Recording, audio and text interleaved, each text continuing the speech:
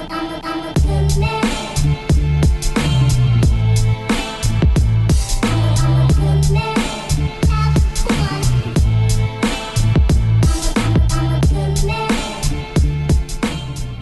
going on, FCS football fans? Welcome to the FCS Opening Drive podcast, presented by the Connecticut School of Broadcasting. I am David Hassig, and to my left, the czar of the playbook, Emory Hunt. Emory, good morning. Good morning, sir. What's going on with you? It is a great day. The NFL is back. Week 1 action wrapping up tonight with with back 2 Monday night games. We had a great action of NFL football, but some amazing FCS action to cover. By the way, only Cleveland could snap a losing streak with a tie.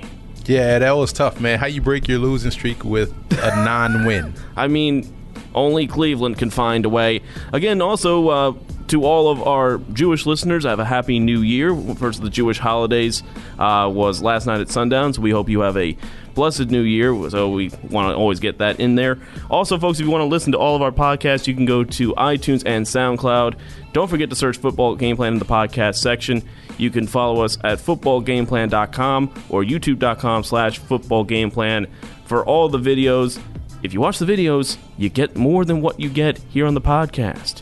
You get some supplemental education to your football knowledge. So we're just saying, check out the videos. Always check out the videos because we give you more in-depth previews, more of the games that we don't cover on this podcast, which is important. And you could also check them out on Stats website, fcs.football. So again, check us out. It's all up to you. It's all up to you. Let's get into week 2, Emory. We're already well underway here in the FCS, and there were several games that we had our eye on going into last week, but we got to start with really the upset of the weekend.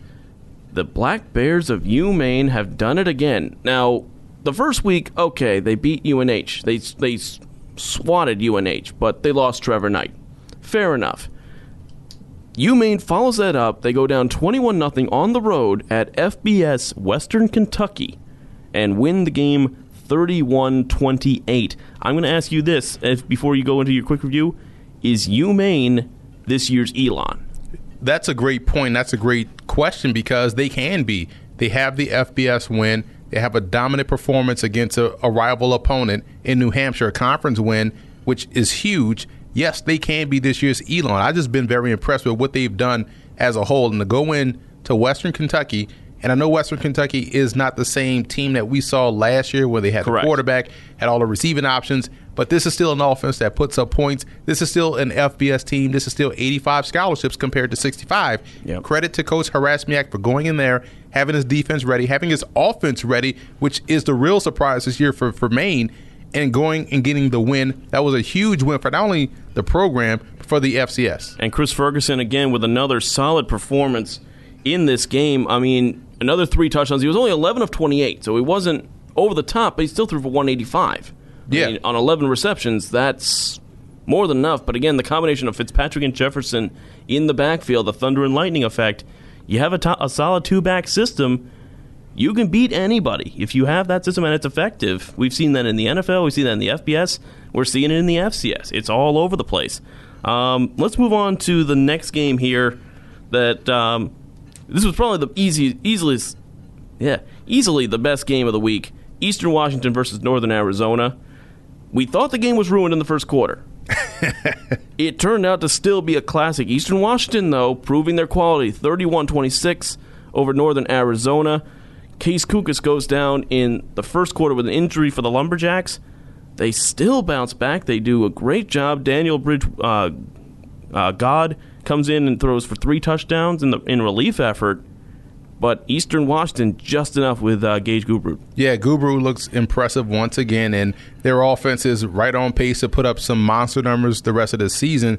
It's always tough for Northern Arizona because I feel as though the last 3 years has always been one injury or the other. Yeah. One year you lose Kukas. The next year you lose Butler. This year you lose not Gubru. I keep saying Gubru, but they're both similar passers. Yes. But you lose Kukas again, and we don't know how long Kukas is going to be out. Right. So it's still tough because that's a team that I had pegged for big things this year. Great win for Eastern Washington, an even bigger loss for Northern Arizona considering the injury. But you talk about Eastern Washington, a total balance attack. Gubru was fantastic, but Sam McPherson, Great game on the ground, 22 carries for 161. Nasimba Webster, though, 7 catches, 176, and 2 scores. Was very impressive, but a nice win for Eastern Washington. Let's go a little off the radar now, and this was a game that we were saying this is going to be an intriguing one. Duquesne versus Valparaiso. Duquesne holds on, 23-21. It wasn't the prettiest of ball games, but A.J. Hines steps up again, and he's proving why he should be an NFL prospect. Well, good players are going to play good, right? And that's the saying, because you talk about their horse back there in the backfield. A.J. Hines won the Jerry Rice Award 2 years ago, was up for the Walter Payton last year. This is a guy that they have to continue to feed the football to. When they're playing winning football, it's because Hines is having a big day on the ground. And Duquesne, after that week 1 showing against UMass, has quietly righted the ship and looks to be back in play for the NEC. Daniel Parr, a little bit off his game again, though. No touchdown passes in this one. He threw for 235, but this is why Duquesne was successful last year for most of the years, that they had a balanced attack. But if the passing game doesn't get corrected pretty soon, though, they might be in a little bit of trouble in the Northeast. Yeah, that could be a real issue moving forward, especially if they're able to fight their way through it and it comes down to them and another team in the NEC in a must-win situation. You can't win those type of games with a one-balanced attack on offense or a one-sided attack on offense unless you're an option team, because that's your only option, right? Because even within that, you have 3 options: dive, give, pitch. But if you go in there with a non-balanced attack in let's say essentially a conference championship game, you're going to always struggle. Exactly. Let's move on to another game here. Sam Houston State taking on Prairie View. Sam Houston coming in as the number 4 team. They had their first game postponed. This should still be simple and nice and rested. They only won 41-32. Prairie View A&M gives another scare to a big-time opponent, but Sam Houston just gets through. Young team still trying to figure out how to win in Prairie View. And again, this was a torrential downpour. And there was a point in this game where Prairie View actually had the lead. And they intercepted Mike Darray twice, the transfer from Rutgers, one going back for a touchdown that really jump-started their comeback. So keep an eye on Prairie View. I know Sam Houston State was able to fight through and win, which was expected. And you give them credit for doing that and overcoming adversity, especially with the rain delay and things of that nature. But I came away from this game more impressed with Prairie View more so than Sam Houston State. Yeah. I think Prairie View, to me, looks like the clear-cut favorite in the SWAC. Wow, he's gone that far, folks. And again, a shout-out, though, to Dewanya Tucker, who had a great game, 21 carries for 245. As you said, in those conditions, certainly hard to hold on to the ball as a running back, but he did a tremendous job last night. You talk about a guy that's already on the radar for the Walter Payton Award. I mean, this is his second 200-plus yard effort? I think so, yeah. In 3 games? Yeah, that'll do. The one last game here before we talk about where Emory was this past weekend, and that is UC Davis against San Diego. This is a game that was going to be interesting to watch, see if San Diego, how they do against a bigger conference opponent. UC Davis coming off a real impressive win in week 2, and they follow it up 54-21 over the Toreros. Jake Meyer, solid again. Gilliam with 3 more touchdowns on the ground. This UC Davis team is much more balanced than people give them credit for. Yeah, if you're looking at a dark horse in the Big Sky Conference, now if Cookers can't return, you push down Northern Arizona and you elevate UC Davis as a team because they're playing good defense, they're running the football well. Jake Meyer, we just talked about Dewanya Tucker for Prairie View A&M being a guy that you want to take seriously as far as the Walter Payton Award. Yep. Jake Meyer is firmly on that list. And Meyer, again, he had, went through for 302, only had 1 touchdown. Gilliam he only had 46 yards rushing, but 3 touchdowns. That's called efficiency. But Anthony Lawrence did look good again there for San Diego. Threw a couple interceptions, but threw for 274. This is, again, UC Davis, I would almost put them ahead of Weber now at this point, because Weber has not impressed me. Like, there's a solid team, and I understand they've got a lot of good pieces that aren't exactly firing on all cylinders. UC Davis they're there already. They're in midseason form. I wouldn't be mad at you because I like how UC Davis is playing. Coach Hawkins has done a great job in putting that team in a position to be successful for the long term. One other game I want to mention that really caught my attention, Samford at Florida State. Samford had that game. It's the campaign, man. Oh, man. You talk about Devlin. 475 yards passing. Calvin McKnight was uncoverable against Florida State. Yeah. And you're talking about DBU. Yeah. They could not cover McKnight. And Stanford had a lead in that game. They were going back and forth with Florida State. Very impressed how they competed in that situation on the road against a team like Florida State. That game was not supposed to be close. Yeah. Stanford made it an interesting game throughout.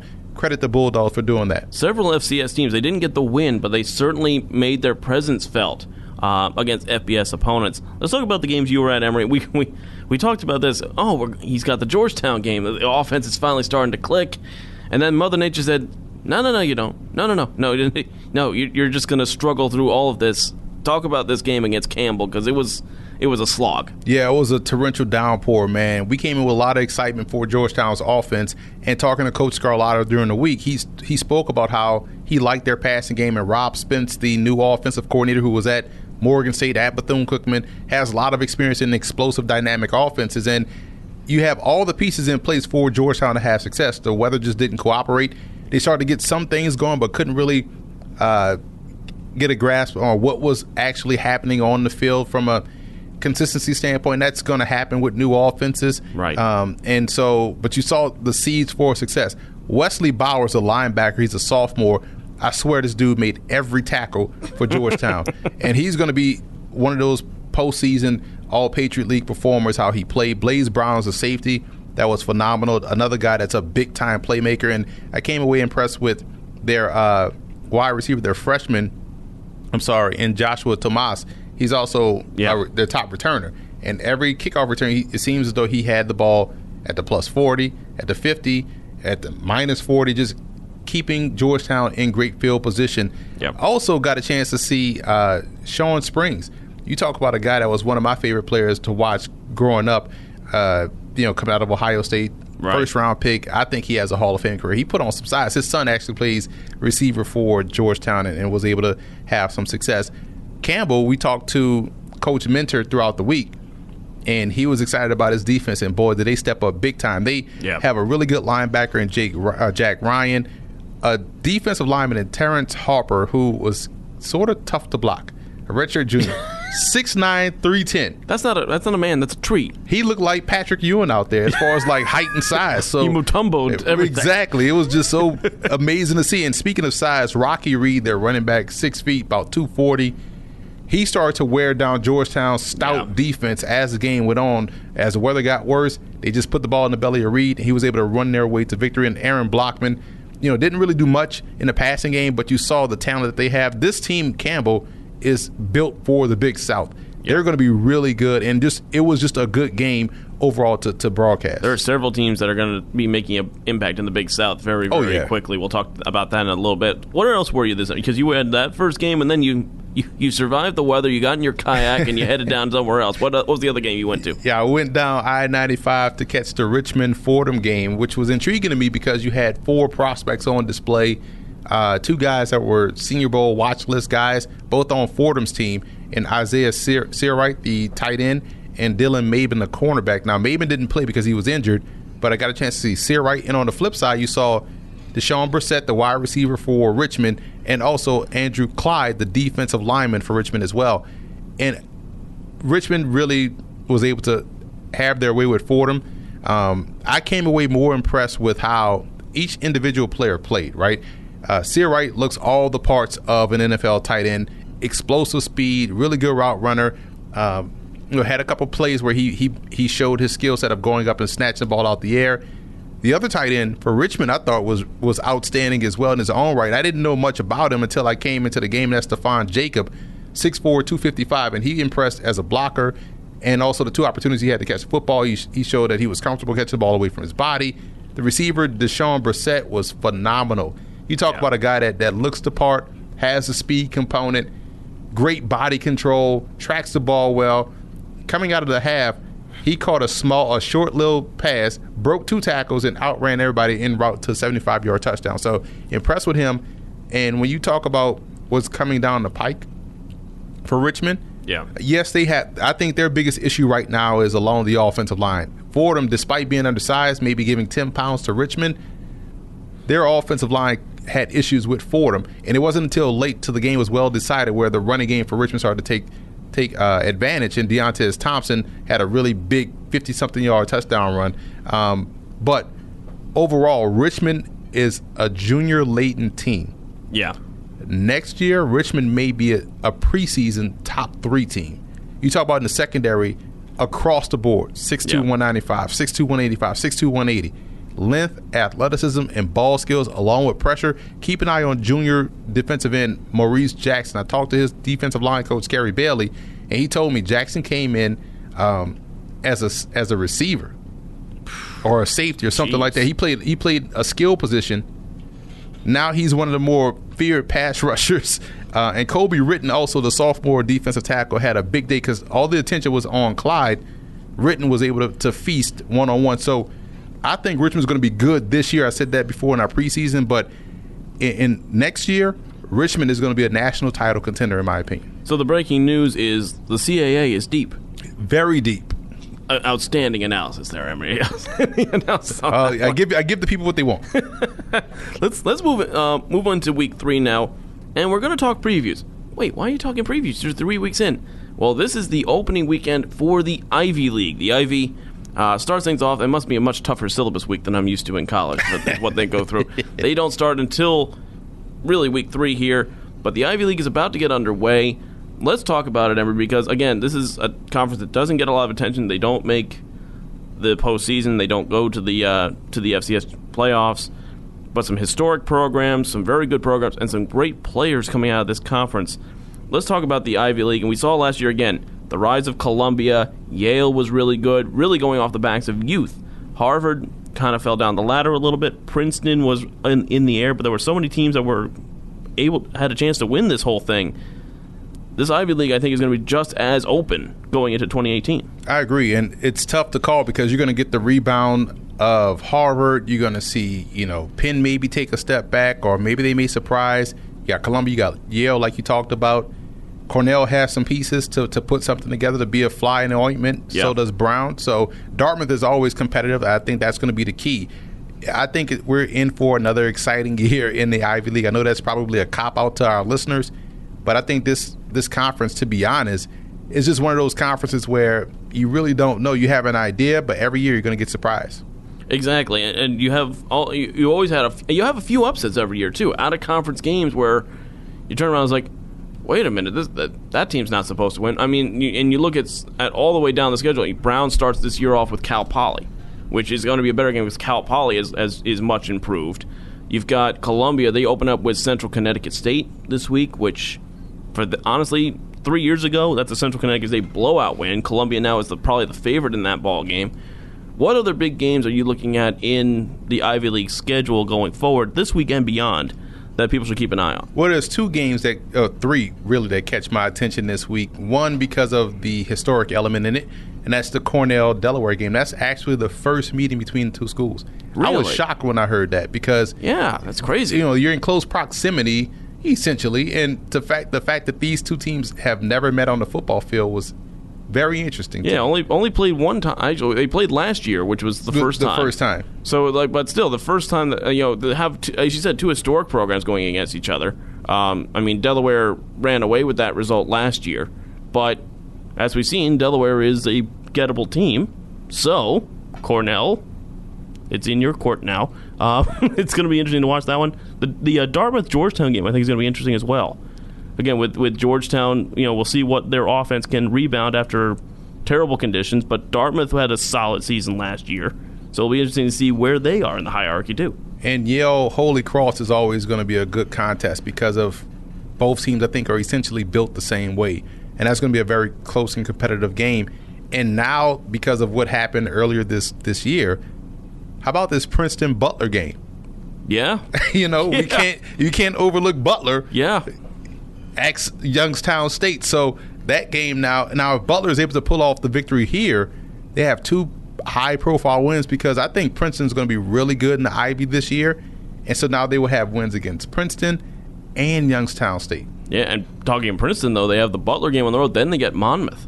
That's the game I'll be doing the radio broadcast which is for. going to be a very interesting contest. They also have Lehigh on their schedule. Everybody's got Lehigh on their schedule. Lehigh has at least 40 games. Exactly. And let's talk about some of the big players. We had, again, you had 2 draft picks coming out of the Ivy last year, neither of which were the award winners, the Bushnell Cup award winners, who go to the Offensive and Defensive Players of the Year.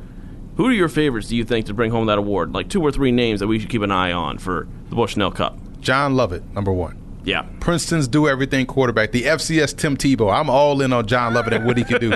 I just want to see what he can do this year, taking steps as a passer. We saw last year Chad Canoff do the same thing and become a more polished passer because he didn't have to worry about the Lovett effect. Well, let's see what happens with Lovett now that he doesn't have to worry about the Canoff effect as far as like rotating in and out and playing different positions. We know he's a great athlete. We know he's going to put up the rushing numbers. If he can just take significant strides as a passer, in addition to what he can do on the ground, to me, he won't only win the Bushnell Award offensively, but he would also be in play for the Walter Payton Award as well. Wow, that's a bold statement. I want to keep an eye on Zane Dudek as well, the running back from Yale. I can't believe he's still an underclassman. He should not be an underclassman at this point, but he had a tremendous year last year, ran for over 1,100 yards. I think he is definitely a guy to watch on a Yale team that is full of young talent on both sides of the football.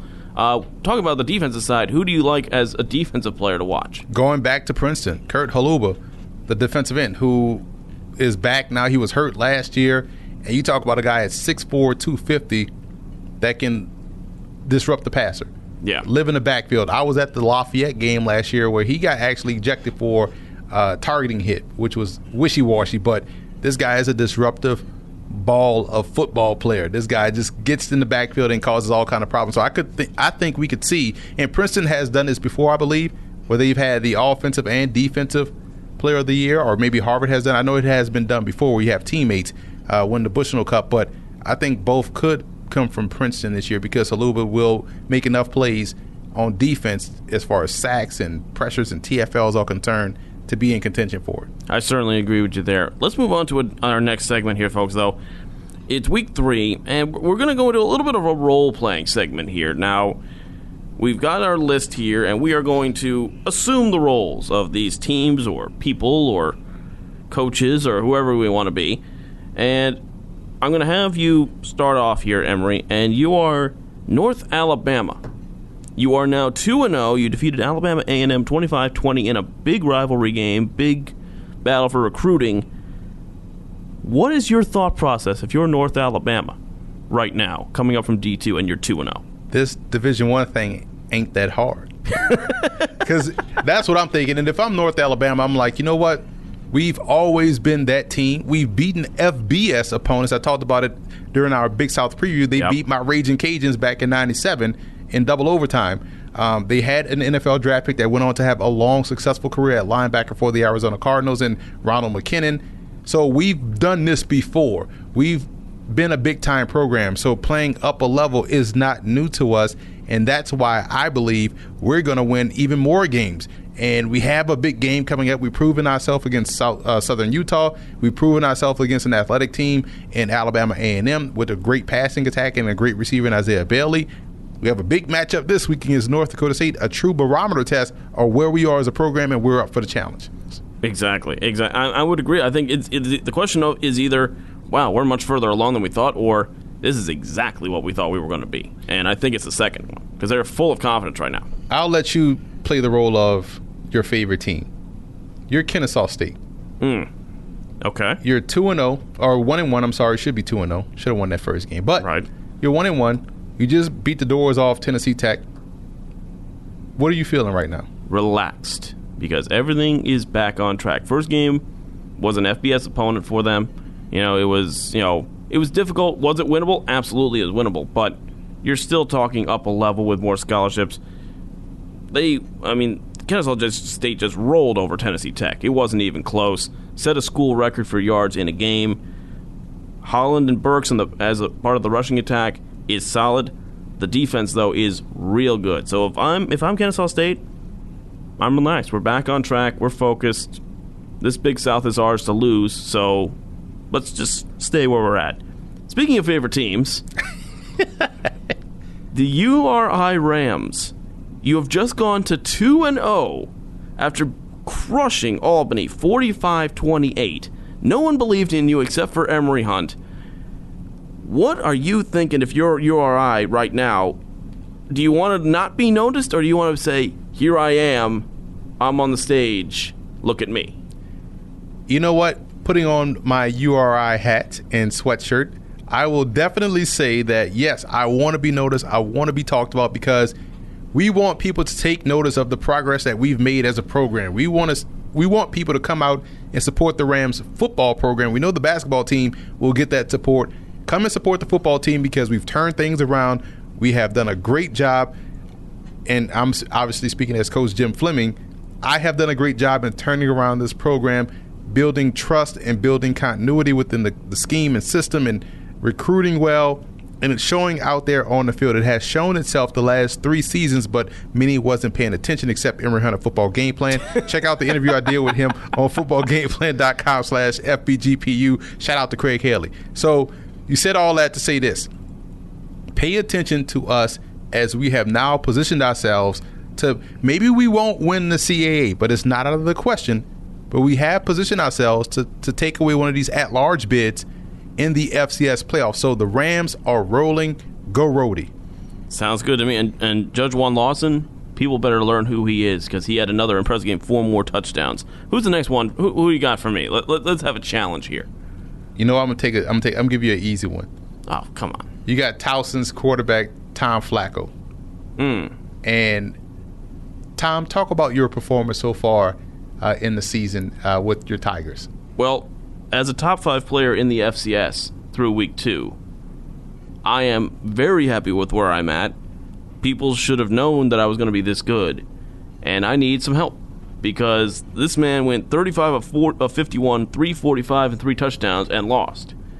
So if I'm Tom Flacco, but again, if he's anything like his brother, he is a much more, he has almost no ego. If you look at Joe Flacco, very team-orientated. He's always, picking his teammates up, and I'm sure his brother Tom is doing the same thing at Towson because this is a team is building up, and he is the cornerstone. He's not just the quarterback. He's not just a future captain if he isn't the captain already. He is the cornerstone of this program. So he's doing his part. He's leading by example at this point, but I'll stand by what I said. Right now, he's a finalist for me for the Walter Payton Award because he has done an outstanding job with less than some of the other guys that are up for this award. This Towson team is up and coming, but they're not there yet. He's right there right now, throwing for 345 in his last game. Tom Flacco, I'm happy. I'm ready to lead. Help me out. Come with me. Follow me up. I find it amazing that we're talking about Towson's passing game. That's huge. Yeah. Because we're always talking about how great they are up front, the punishing running game. You talk about Darius Victor and prior to him, Terrence West. Yeah. And now we're talking passing with the Tigers. I think that's huge for their team moving forward. They're going to be a factor in this subdivision. All right, I got another one for you here. And this is a program that's overlooked quite often. You are the Salukis of Southern Illinois. You are, you've had a decent start to the season, but last week you led at halftime at Ole Miss. You lost the game 76-41. What are you thinking, though, when you're going into that locker room at halftime with a lead? We can compete with anyone in the FCS. We put up a lot of points against Ole Miss. Ole Miss is going to put up a lot of points on everybody. It looked like a basketball score. I get that. But I have to, as speaking as their head coach, I have to like where we are because we went out in week 1. We knocked off Murray State. We put up a lot of points against Murray State, 49 points. Now we put up 41 points against Ole Miss, an SEC team that's going to compete in that division. We're going to be one of those fly-in-the-ointment squads in the Missouri Valley Football Conference this year because of our offense. And I think if we're able to score points, we can get teams out of their game plan early, which means our defense can essentially tee off on their one-dimensional approach. That's going to be huge for us. I'm excited where we are. I came away from that loss more amped to jump into conference play than I would have if we would have got blown out, which the score may say we got blown out. But like you said, we had a lead at halftime. We scored 41 points on an SEC team, 85 scholarships, top conference in the FBS. We're good right now as a Saluki. and 40-plus points each of the first 2 games. That's going to be very helpful going into Week 3 against Southeast Missouri State. All right, who do you got next for me? Final one for you, man, is it's an easy one. You're Northern Arizona talking about Case Cookus. Where do you go from here? Honestly, next man up. Because obviously Case Cookus is an incredible player. He's incredibly important to this team. But what we proved against Eastern Washington, a top 10 team in this league, and a top 10 team in the country, is that we've got depth at the quarterback position. You lose. We've seen it with UNH, who have just fallen down a cliff after losing Trevor Knight. They lose to UMaine. They lose again this week to Colgate. To Colgate of all teams. I mean, Colgate, solid program. Shout out to the Raiders. But they've fallen down a cliff. Northern Arizona loses their star quarterback in the first quarter of a game against a top 10 opponent, and there's no panic. There's no panic. You go to Daniel Bridgegad, throws for 3 touchdowns in the second half, throws for 231. Is there going to be an adjustment period? Probably. Hopefully the injury situation with Cookus isn't serious. But for me, if I'm Northern Arizona, I'm okay right now. You have to have that confidence that whoever is next for you on that depth chart is going to perform. And that was just proven in a very stressful situation. They didn't get the victory. But if I'm Northern Arizona, there's no panic yet. I don't think there's any panic for me. I think I'm still a top 2 or 3 team in the Big Sky. I still think we're a playoff contender. Let's just move on. Let's get ready to go. One more in this segment before we take our break. You are the Samford Bulldogs, Emory. Yes. You got a crazy, crazy game against Florida State this past week. Devlin Hodges throws for 475 and only 2 touchdowns. He threw 4 picks. If you're Samford, where are you in the hierarchy in the FCS after that game? You have to put us in the top 10 because we are a team that can score. We know that. I think in this ball game, we showed we can play a little defense too. Mm-hmm. Because this is Florida State. This is Willie Taggart. This is that up-speed offense. And I know a lot of folks, David Hashagen himself questioned whether or not we're going to have good defense this year at Samford. And we watched the FCS kickoff videos. We listened to the FCS Opening Drive podcast, and we use it as bulletin board material. We've seen Craig Haley's rankings and all the articles he writes about our defense and lack thereof. We show we can slow down a team in the FBS, in the Power 5, with all the athletes out there and a great quarterback in DeAndre Francois at Florida State. We are now ready to compete, not just in the SoCon, but we're ready to compete in the FCS once we step foot in the playoffs. And yes, I'm guaranteeing that we're going to make the playoffs. I like the confidence, and I remember I said they were going to go undefeated in conference play, and I thought Devlin Hodges was going to win Player of the Year. So, okay, maybe the defensive guys have a little beef with me. Other than that, you should be fine with me. Come on, guys. Folks, we're going to take a quick break here on the FCS Opening Drive podcast. When we come back, both myself and Emory will have our top 10s through Week 2 of the season. We'll go through that. We've got some previews. We'll go through our Telling, Trap, Unsung, and the best games of the weekend going into Week 3. Stay with us.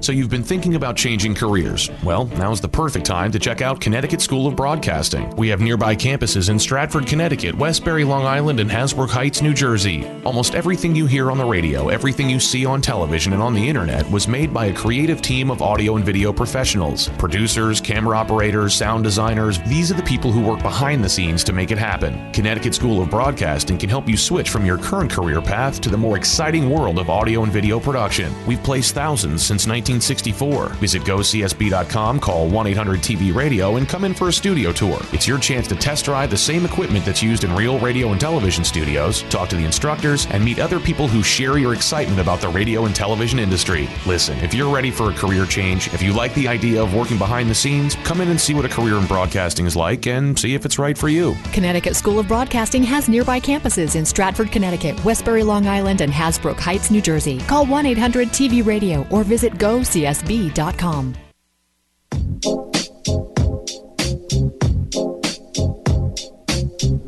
Welcome back, folks, to the FCS Opening Drive podcast presented by the Connecticut School of Broadcasting. Again, folks, you can listen back on any of our podcasts on SoundCloud and iTunes. Search Football Game Plan in the podcast section. Don't forget, you can go to footballgameplan.com for all of Emory's material on anything you want to learn about football. I mean, the man's a genius, so I don't know why. ESPN's got to hire you at some point, right? You're just waiting on the phone call. Is that what's happening at this point? Yeah, it's just we just hammering out the logistics in the numbers. You know what I'm saying? And don't forget, folks, you can follow us on Twitter as well. We are at the FCS Kickoff, at FCS Opening Drive, and at FBall Game Plan for my man Emery. Emery, let's get into the second half of the show. We're 2 weeks in, and now it's time for the, what do they call Mel Kiper's, the far too early big board edition. Let's go to the far too early top 10 through week 2. We're going to go back and forth on this one. You'll give your number 10, I'll give my number 10, and we'll see how many we match up with, how many we share in the top 10. We'll talk about a couple of the surprise teams, too, here through the first couple weeks of the SES. I'm going to start with my number 10 team, and I'm going to start with the Samford Bulldogs. Again, coming off a tough loss, but against Florida State, what are you going to do? Devlin Hodges had looked really, really impressive throwing for, he's been all over the yard throwing touchdowns. Samford, for me, still is one of the most dangerous teams. Despite the 1-1 record, I've got them at number 10. Number 10, I had 3 teams I was struggling with. Who can I put at number 10? So a lot of teams are very close to me. And this is my power poll, so it's not necessarily my top 25, but teams that I think are playing really good football. The top 10 teams, I believe, that are good football squads on both sides of the ball, even special teams. So with that said, I think number 10, Illinois State. The Redbirds have only given up 10 points so far this season. 94 points they have scored. They're 2-0. One of the teams that I think could actually make the playoffs coming from the Missouri Valley Football Conference. So I have them at number 10. I would agree with they've intrigued me so far, the Redbirds. I like where they're at. But I wanted to put Rhode Island and Towson there too, just to give a little bit of intrigue. They're right on the cusp, man. Still no love for UMaine. Still no love for UMaine. This was number 10. I know, but still no love for... okay. I have UMaine... there was literally a toss between them and Samford. Oh, so you don't have them in your top 10? You try to call me out, and you even have Maine in your top... What's number 9? Number 9 for me, I still have Kennesaw State in there. Again, lost in the first week to an FBS opponent, but should have won that game. Came back nicely with a win over Tennessee Tech. Very solid on the defensive side of the ball. The offense, is going to click with the kind of offense that they run, that RPO. Kennesaw State, for me, still in there in the top 10 at number 9. I love where your head's at, but I'm going with another option team at number 9, that's Wofford. I think the Terriers are really good this year. Mike Eyre is there. Mike Eyre is gone. Doesn't matter. The option is the same. The defense is the same. They are still one of the more talented teams in the FCS, and they have an intriguing game this week. I can't wait to see that one. Contrasting styles. They play Wyoming. That one's going to be That's going to be intriguing. West. So I like Wofford in my power poll at number 9. All right, number 8 for me, I'm going Villanova Wildcats. Okay. Solid win in week 2 over Lehigh, 31-9. Bednarczyk is clicking on all cylinders. The defense has been solid against a Lehigh team that we know can put up 40, 50 points easily. Were completely shut down. The wings were clipped on the Lehigh Mountain Hawks by the Wildcats. The steam was taken out of the train engine because it used to be the engineers. I tried. There's the historical knowledge. I reached a little bit. It was a little bit of it wasn't an Odell Beckham one-handed catch. I like yours better. What do you got on number 8? Since we're talking about the Patriot League, I put Colgate at number 8 in my power poll. 2-0, impressive win against New Hampshire. Really strong win this past weekend against a very good Wildcat team. Week 1, we saw them totally just dismantle. I forgot who they played week 1, but we saw them blow that team out, and it was a good game. Yeah, Colgate. I mean, Colgate's the most impressive team. They beat Holy Cross. That what it is. They were beating the brakes off Holy Cross. Holy Cross came back. That was a game that they showed some mettle and they really stepped up. This past week, they really fought hard against an inspired New Hampshire team. 2 huge wins, one in conference, one out of conference, one against a CAA team. So Colgate, to me, earned that number 8 spot. Number 7 for me, I agree with Wofford in the top 10. I've got them a little bit higher. That option game just gives people fits. But overall, as you said, defensively, this team is stacked. Wofford has to be looked at as one of the best defensive teams in Division I, not just FCS level for me. I think Division I, Wofford is stacked top to bottom on the defense side of the ball. You know what the option game is going to give you. They've been very impressive. I got them at 7. At 7, I have North Carolina A&T. And the reason why I have them at 7 and not higher It's because, one, they are undefeated. They're 3-0. They really took care of business against Gardner-Webb. That was a trap game for me. They took care of business there. They knocked off Jacksonville State. They knocked off East Carolina in the game that had to come back. The reason why I have them low, despite all of those positives, the sloppy play, the penalties, the inconsistency on offense, and as they were able to demolish Gardner-Webb, let's see if they can get back on the right track with their passing game, with their running game. But their defense has been stout and consistent all season long, so I have them at number 7. Number 6, I'm going with Sam Houston State. Only because they did not have a game in Week 1. Their game in Week 1 was postponed. So, you go, as you said, it's frustrating. You get to the first week and you don't play.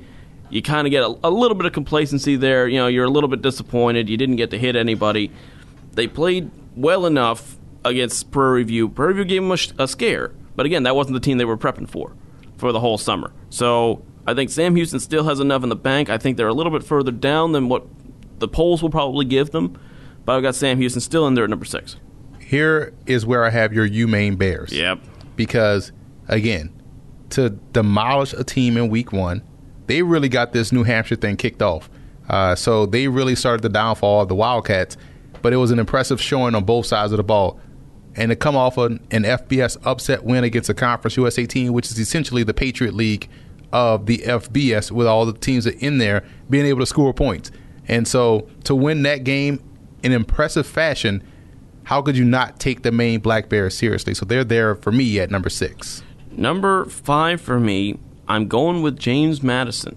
Ooh. JMU. Now, obviously this game this week, they called it at halftime because of lightning against Norfolk State. Not much you can do. They won 17-0 technically. They didn't really impress me, though, in Week 1. We know what the talent they do have. Right. But the questions still remain for me on the offensive side of the ball. But defensively, they can hang with anybody. I've got JMU in there at number 5 for me. Number 5, I have Eastern Washington. I like where the Eagles are going. And the fact that they showed a ground game. Yes. In conjunction with what they do throwing the football, well-balanced offense, I'm always a big fan of. They just became very, very dangerous. That's why I've got Eastern Washington at number 4. Okay. I've got them right there. As you said, a balance. They've always had the passing game. They've always had that. That's been their style for the last 10 years, 15 years. It's always been air it out, going deep.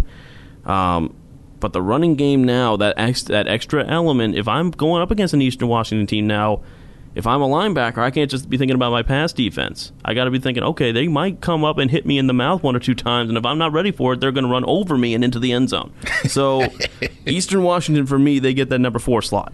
Yeah, and for number 4, I'm going right to Villanova. Mm-hmm. The fact that they're able to dominate on both sides of the line of scrimmage will take you far. They looked the part in both games. They dominated Temple. They just dominated Lehigh.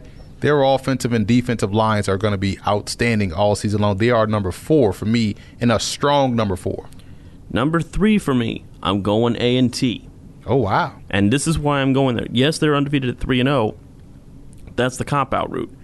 But as you said, they're not clicking yet. Right. They're 3-0 without clicking. Imagine what's going to happen when all the pieces fall into place and they're going to just turn into a well-oiled machine that we saw last year. That's a great point. So A&T, I've got them at number 3 because not just because they're 3-0, but because of the potential that they have moving forward.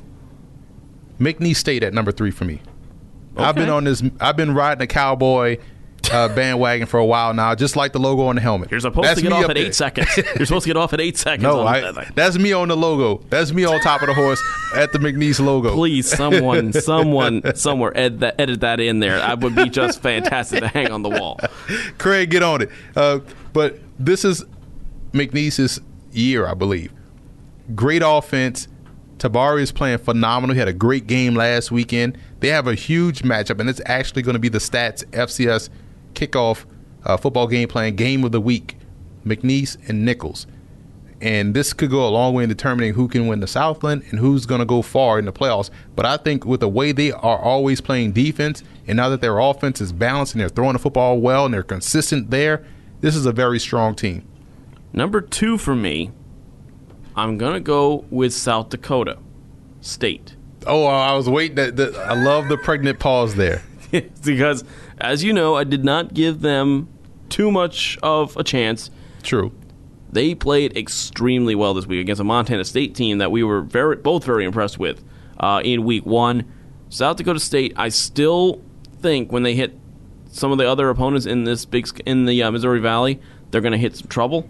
But they have played very, very well to start this season. They've only played one game. They had their first game postponed as well. Fair enough. Fair play. South Dakota State. I still want to see how the rest of the season goes. I think we're going to agree on number one, but number two for me is Kennesaw State. Watching them just completely dismantle Tennessee Tech, is expected because Kennesaw is a really good team, but watching them play and the way they utilize those two offensive tackles, they're about 220 pounds, 230 pounds, offensive tackles. Yeah. But they're athletic. They're going to get out and cut blocking, which clears lanes for the running back or quarterback as far as whether he keeps it or pitches it. But to have pseudo tight ends essentially playing your tackle position, it puts a defensive end at a disadvantage because they're not quick enough to really meet them out there on the perimeter before they can get their blocks off. So this team they look the part, man. And if any triple option team, we haven't seen a triple option team this dominant that has a legit chance to get to the title game since Georgia Southern when they were in their heyday in the FCS. So Kennesaw has that look, and for me, they are the strongest number 2 team. Number one, they only played one game. It's got to be North Dakota State. It's easily North Dakota State. Because they destroyed Cal Poly, who, again, we think are a better team than people give them credit for. Right. But, geez. It's the Bison being the Bison. They are good on both sides of the ball, man. They have depth in the backfield. Secondary is strong. Robbie Grimsley is an outstanding safety. I just like the way they play football. Coach Kleiman he does a good job of swatting down expectations and gets his team to focus on the task at hand, which is the next game. And that's why they're able to play the way they do and dominate the way they are, and be as dominant as the way they are. So I just think the Bison are a true football program. And right now, just based off my power poll, which is my version of the eye test, they are the best team. Now, there are some teams that just missed the cut. I talked about Towson, Rhode Island, but you notice I didn't have James Madison in my top 10. At all. Nichols, Sam Houston State, South Dakota State, and also South Dakota. I think all of those teams are really good football teams, but I just haven't seen it yet. I know Nichols knocked off Kansas, huge win. James Madison, like you said, there's something about JMU that it doesn't feel quite right. Doesn't feel right just yet, and Sam Houston State defense is going to always be a question mark for me, but their offense, if Mike Dare can get going and be consistent, but if he shows up like he did at Rutgers and like he did this past weekend, granted, it was torrential downpour, so I can't really trust them just yet. South Dakota State, I have to see a little bit more. South Dakota, I want to see more consistency. But South Dakota is good. Their quarterback, I told people don't worry about Streveler being gone. Simmons, Austin Simmons, I believe is his name, is good in his own right, and he's a guy that is going to produce for them consistently. What if you got let's before we get into Week 3's preview here? What are two or three teams that have shocked you so far in the 2018 season? Davidson. Mm-hmm. We talked about we joked about Lex Vegas in the preseason, but Coach Abel has done a great job in getting those guys to win. They are 2-0 in the season. That's huge for Davidson. Because that gives them confidence going into the rest of the Pioneer League schedule. And you talk about a team that defensively has only given up 41 points but has scored 83. That's the Lex Vegas approach. Their offense now has got some pieces to it. Sacred Heart is another one that's surprised, 2-0, and they look strong. They look like now a contender in the NEC. And also the two Alabama schools. North Alabama, we talked about them earlier. Alabama A&M. They could be the flying ointment in the East of the SWAC. Yeah. They should have beaten North Alabama. So this is a really good team. First-year head coach Connor Maynard. I'm surprised by them. And Chattanooga, the Mocs, healthy this year. They're coming back. They are 2-0, and their defense looks strong. Offensively, they're great.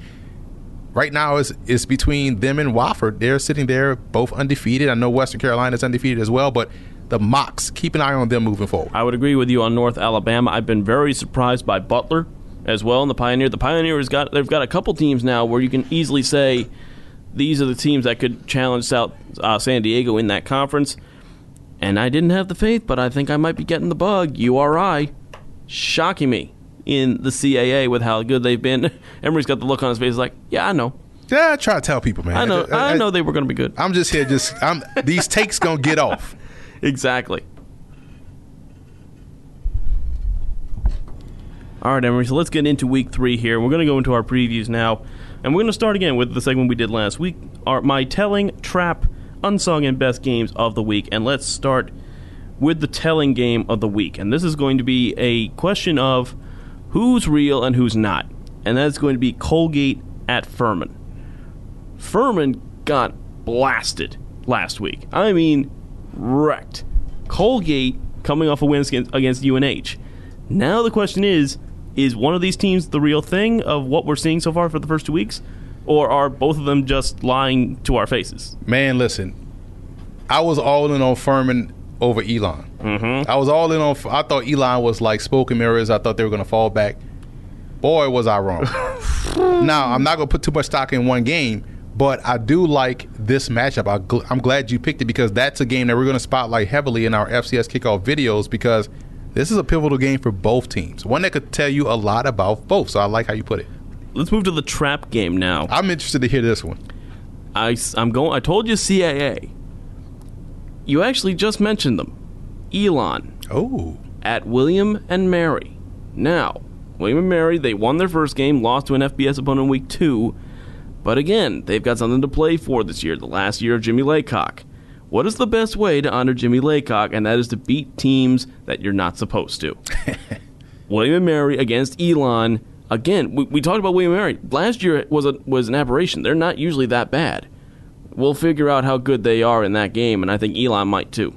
Yeah, that's going to be an interesting one. I'll give you another trap game that I just saw on the schedule that it intrigued me enough to where I got to bring it up. But when you look at this team and you look at who they're playing, there's a recipe for an upset.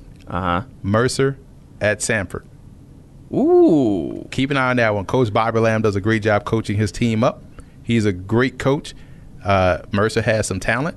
They're an experienced group. This is a game that could be a trap game for Samford.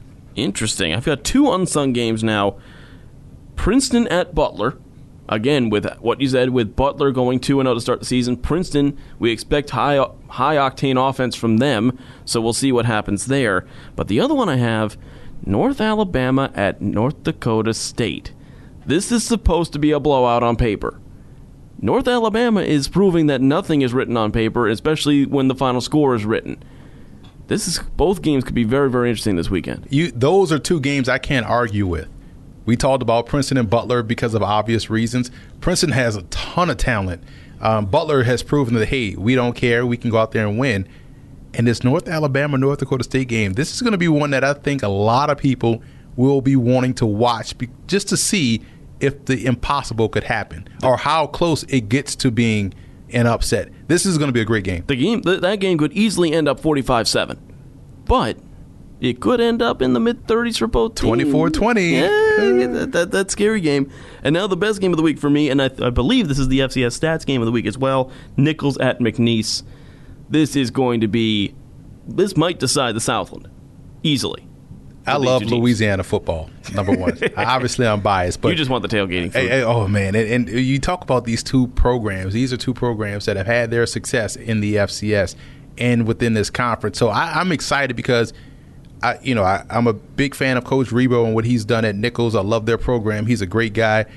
I also have an affection for McNeese State and what they do with their program and how they go about their business. They've been one of the more consistent teams in the FCS. So I'm excited for this game. I will be watching this game as strictly a fan, just wanting to see good football because, again, it doesn't get better than South Louisiana football on a Saturday. Let's go into a few other previews here to wrap things up here, Emery. And we're going to start with Valparaiso. Quick loss to Duquesne in their last matchup. They are at Youngstown State. We know what the problems that the Penguins have had. What is going to happen here? Does Valpo pull a shock again? I mean, they almost beat Duquesne. There's no way they can beat Youngstown State. Can they? It's always a possibility. So that's the thing. It's a possibility, but this is going to be another one of those intriguing games. Let's go into the next one. Northwestern State at Lamar. This is going to be a game that's going to be off a lot of people's radar for sure. Northwestern State versus Lamar. This could be an interesting one. Yeah, because they are fresh off of blowing out Grambling. Right. could they be overlooking Lamar? I know Lamar just got blown out. That's another reason why it's intriguing to me, because this could be what you called earlier a trap game. Another game that's not going to be on a lot of people's radars, Indiana State taking on Eastern Illinois. What are we expecting from this one? Trap game for Eastern Illinois, you think? Well, I want to see more of Indiana State. I want to see how they can, get this thing going in the right direction. I'm a big fan of Coach Mallory and what he's doing over there. So I want to see how can the Sycamores start to claw their way back up the Missouri Valley Conference rankings. Why do you have this game on the schedule? East Tennessee State taking on VMI. I mean, this game should be over by halftime the way VMI's been playing this season.